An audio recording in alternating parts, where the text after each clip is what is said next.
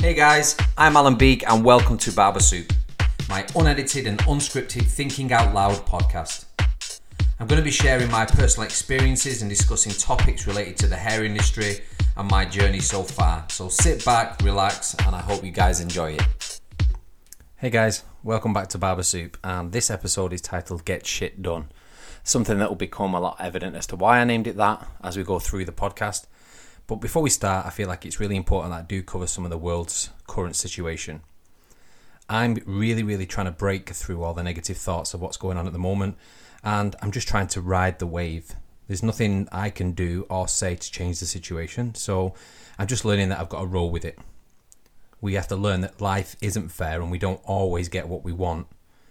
But the one thing we can do at this moment is just comply and stick to the guidelines that the government has given us.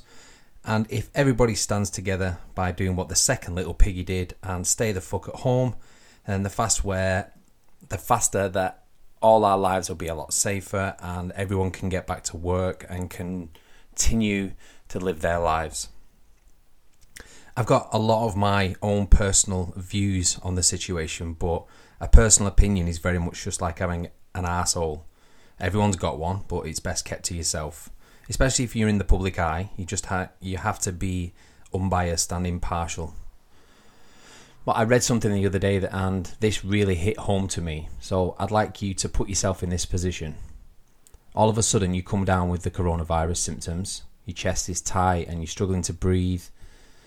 You've got a temperature, and people react completely different to the virus. And statistics have said that about 30% of the world's population has already had it. But anyway, you react badly to it.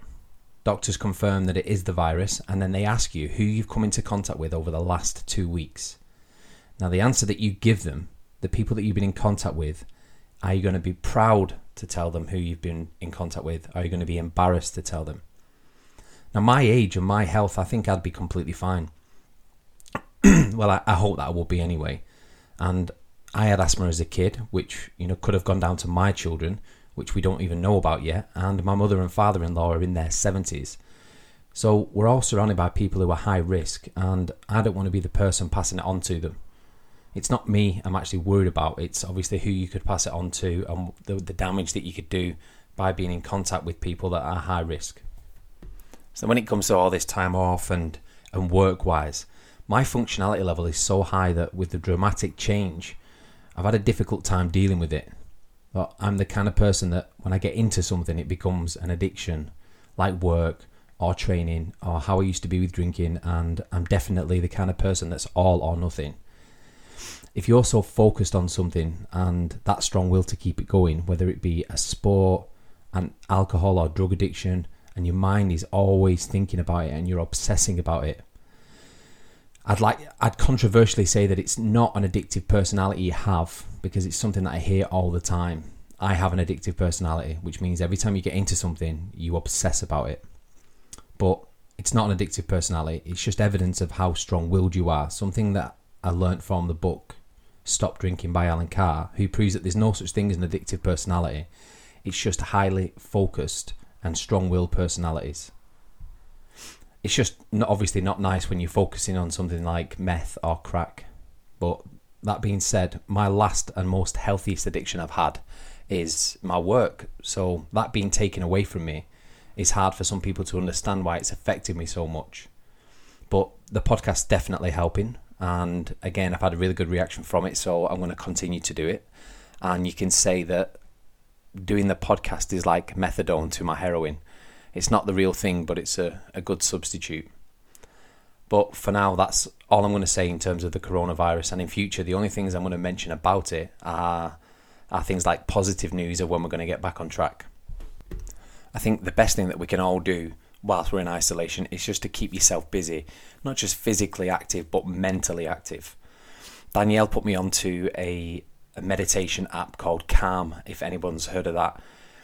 If you're just having a little bit of a wobble, go on there and do a 2-minute meditation just to kind of reset your mind, bring you back down to earth. And it's something that is very, very new to me and something that I'm really, really going to try and do just to help me gain some focus back. And in terms of what I'm doing physically is walking a lot, taking the kids out. Obviously, trying to entertain 2 children under the age of 3 has been extremely difficult. The dog is loving it because she's getting walks all the time.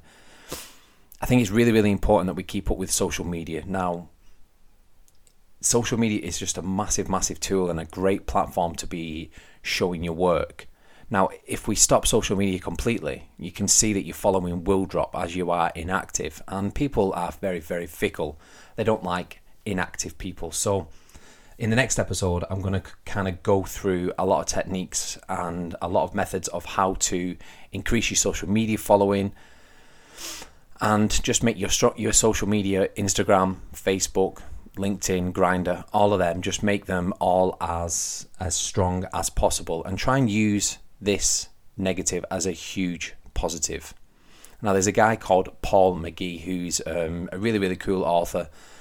He's from Manchester as well, and he had found, it wasn't directly from him, but he found a new definition of the word hope. H-O-P-E. Help other possibilities emerge. And I think that's an incredible euphemism for the way that we can deal with this situation. We can do lots of things that we wouldn't normally do because we'd be stuck behind a chair for 50, 60, 70 hours a week. And we can help other possibilities emerge. This podcast would never ever have come out if it wouldn't have been for isolation time and being able to write some notes, think of the subjects that I want to talk about, and physically sitting down, researching how to make them, where to put them, which platform to put them on, and which software to use, which equipment to use, everything. And I wouldn't have been able to share some information with you guys. So now it's time for some actual work. And I'm going to start by going straight into what drives us and what gets us up and out of bed in the morning.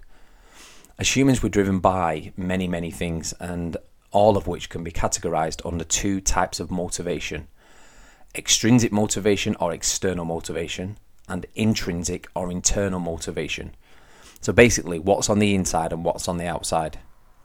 Either way, it's good to have a deep thought of what your main drives are. Don't be judgmental of yourself when we go into them, though, because as a drive, that's what gets you to make moves, and whatever gets you making moves gets you making moves. Extrinsic motivations are external rewards, things like money, fame, followers, likes, comments, or any kind of praise. And I think this is where we get very, very lost in our social medias now. When we look at a post or we look at a picture that we've created that day, we don't look at it and think, right, that's the one that I like the most. You think, which is the one that's going to get the best reaction? And this is an extrinsic motivation. And you engage in this kind of behavior not because you enjoy it or find it satisfying, but because you get something in return, or you would like something in return. Intrinsic motivations are things that are rewarded internally, wanting to help someone, wanting people around you to be happy, wanting them to be successful, being happy to provide, and when your own actions themselves make you feel good. That is going to be the reward. Fulfillment in completing a task, like a haircut after putting in 100% effort, and being happy with the result. Money or likes or anything like that doesn't come into play. It's literally how you feel internally. And it's definitely important to possess both of them. And I think personally that it's healthy to have a good balance. But 1,000,000%, if you only ever focus on the motivation that's intrinsic, then all the other things that I mentioned earlier, things like earning more money and a better social media following, that will happen a lot quicker and a lot more organically. It's not shameful when you say you're driven by money or fame, especially if you want something that bad, and with the right goals and systems in place, whatever your motivation is, you're going to get it no matter what. As long as you're strongly driven, then it will happen. So obviously now we're in isolation, we've got the perfect opportunity to assess and set some goals. And goal setting is something that I started doing a long time ago, and it's good to be very, very ambitious, whether you're thinking a new big house or 2 more shops or a Merc or a Beamer, whatever it is that you want or what your big goal is. But for now, let's just be micro ambitious and start small, and especially if you're new to this. So if you write down these massive goals that take years and years to accomplish, we really lose the will to live because we want it fast. I'm the most impatient person in the world. So it's best to set smaller goals, things like daily, weekly, monthly, and then we work up to yearly goals. When we complete the smaller tasks, there's so much more fulfillment and feeling of accomplishment when we work ourselves into bigger goals then. So here's the task for you guys. Set yourself 5 goals with a deadline of 1 week. Now, we're away from work, so it's going to have to be something that's home related, like 5 runs, 4 workouts, paint the shed, get up to date with your books, put together 4 Instagram posts, anything that involves some effort and something that you've been putting off or you really need or want to do. And now that you've got them goals written down, completely fuck them off. Write them down or know them off by heart and then get rid of them. What you need to focus on now is the system that you need in place to get them done. So once I have a goal, it's that very thing I stop thinking about and just focus on the system to reach it. Focus completely on the system and the goal will find itself. So let's say, for example, weight is a really, really good example to use. I want to lose 1/2 stone in 6 weeks. You'd think it's easily done. I've got the time off, but it's not. And if I just try and wing it by running in the morning or doing some weight training and weigh myself every day and just hope that it drops off and just hope that by the end of it, it will have worked. But if I think about the system I need in order to do it, I become less focused on the output and more focused on the input, which is where the real work is needed. So I'll do myself a diet plan of what to eat and when to eat it, cut down on sugars, put together a training rota which I must stick to, get myself into a calorie deficit, drink metabolizing drinks, and all these factors will contribute to me losing that weight than just constantly thinking about the outcome or the goal. Now let's look at this from a barbering point of view. Whenever I travel or people that I speak to on Instagram, what I hear the most is, I want to be better at cutting longer hair. Okay, so what are you going to do about it? The system for that is dead simple. First of all, we need to find models with longer hair or a mannequin head or your missus. Then we need to make sure we have the right tools, a decent sectioning comb, and for that I'd recommend the green Cezabon combs. Clips, a decent water spray, and scissors that you feel comfortable with. This is work that I'd prefer to use a shorter scissor, as you have a lot more control and it's easy to cut closer to your fingers for accuracy. Then we need the knowledge, so find a good educator, and there's plenty out there, or sign up to an online course, especially while we're not in the shop and people can't come to see us physically. You've got the likes of Kevin Luchman, Menspire, Charlie Gray, Josh O.P., Ben Brown, Mike Langley, Hair Tribe TV, 3 Education, all these platforms that will educate you on how to execute longer haircuts. The last step in the process is to find a method that suits you and is easy to understand. Then it's practice time. So practice over and over and over again so you know the method theoretically and you understand the reason why each movement or section is done. Then, when you can do it practically over and over again without getting it wrong, you're done. So see, what we did there was we decided on what we wanted the output to be. Then when we reached the outcome by solely focusing on the input. Now you do the same for each one of the goals that you've set. Look at the goal, then write down the system that you need to get in place. So if it is paint the shed, what do you need to do to get that done? You need to set out the time. Okay, I've looked at the weather. It's going to be nice and sunny on Wednesday. I'm going to get up at 9 o'clock in the morning. I'm going to put out sheets all around the shed. I'm going to brush the shed to make sure there's no cobwebs or shit all over it. And then I'm going to set all the tools out. The system there is in place and it makes sure that we get it done. I actually did a recent online education program with a company called Amos Academy, and they were based in Prague. And that was one of the best teams I've ever worked with in my entire life. None of them actually worked in the hair industry, which made it incredible for the videography and the setting, lighting. Everything about it was absolutely mint.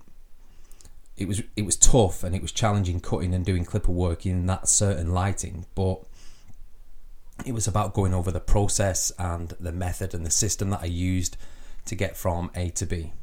It wasn't just the cutting that was challenging, also it was actually educating in that kind of manner.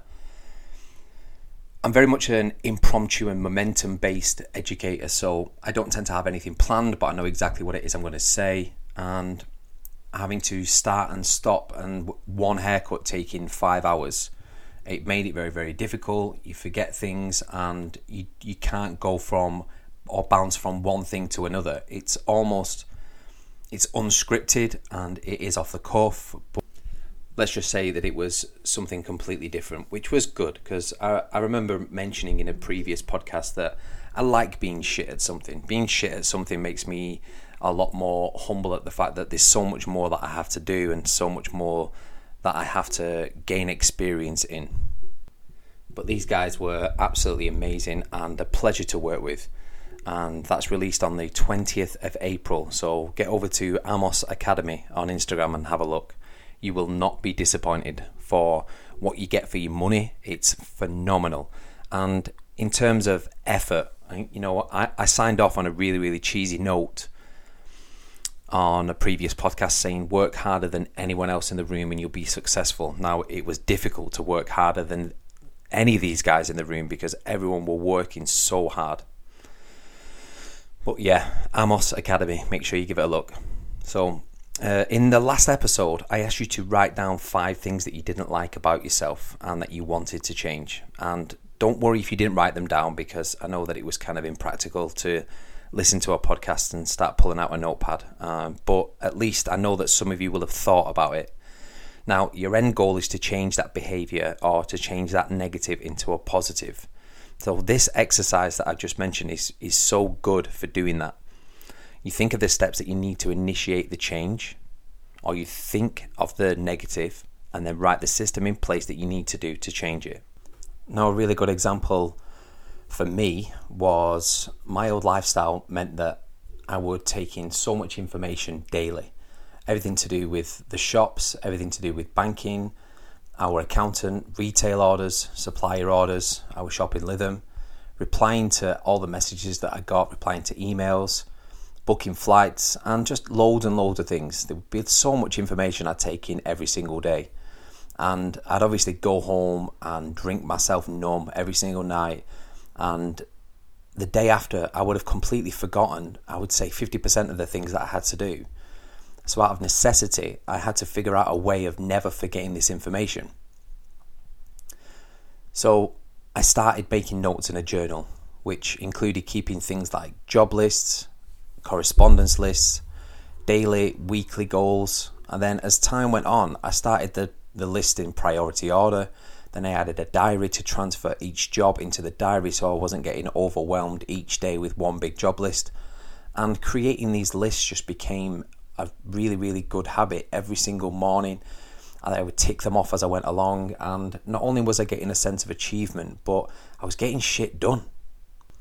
I didn't always finish the job list every single day, but I never went a day without knowing exactly what I had to do by the end of the day or what I had to do the day after. And that was the solution to my problem. The one thing that I wanted to change in my life was stopping drinking and making sure that I remembered each job that I had to do every single day. And I attacked each one using a different system, and even continuing to write in my journal. It's something that I still do every single day now. And that kind of leads me on to this week's book recommendation. And that is a book called Atomic Habits by a gentleman called James Clears. And again, I felt that this book didn't just help me on a professional level, but also helped me on a personal level too. And I started to adopt the methods of creating good habits and getting rid of bad ones. And that's simply the gist of the book, how we can make tiny adjustments to everyday life that will in time have a much bigger impact. So for example, if a plane in Manchester was moved to the left 1 degree, you wouldn't even know it had moved, you wouldn't even see it change. But by the end of a 5-hour journey, it would be 1,000 miles away from its original destination. And one part I particularly liked was a section on developing a stronger identity and believing in yourself, which is something that we all do. We doubt ourselves and we put ourselves down, and this really helps change your mindset. So if you do have a read, please let me know what you think. Drop me a message on Instagram. And that concludes this episode. So, as always, I'd like to thank everyone for listening. I'd really appreciate it if you could leave me a review, share on social media, and any topics that you'd like me to cover, please just drop me a message. And until next time, stay safe and stay at home.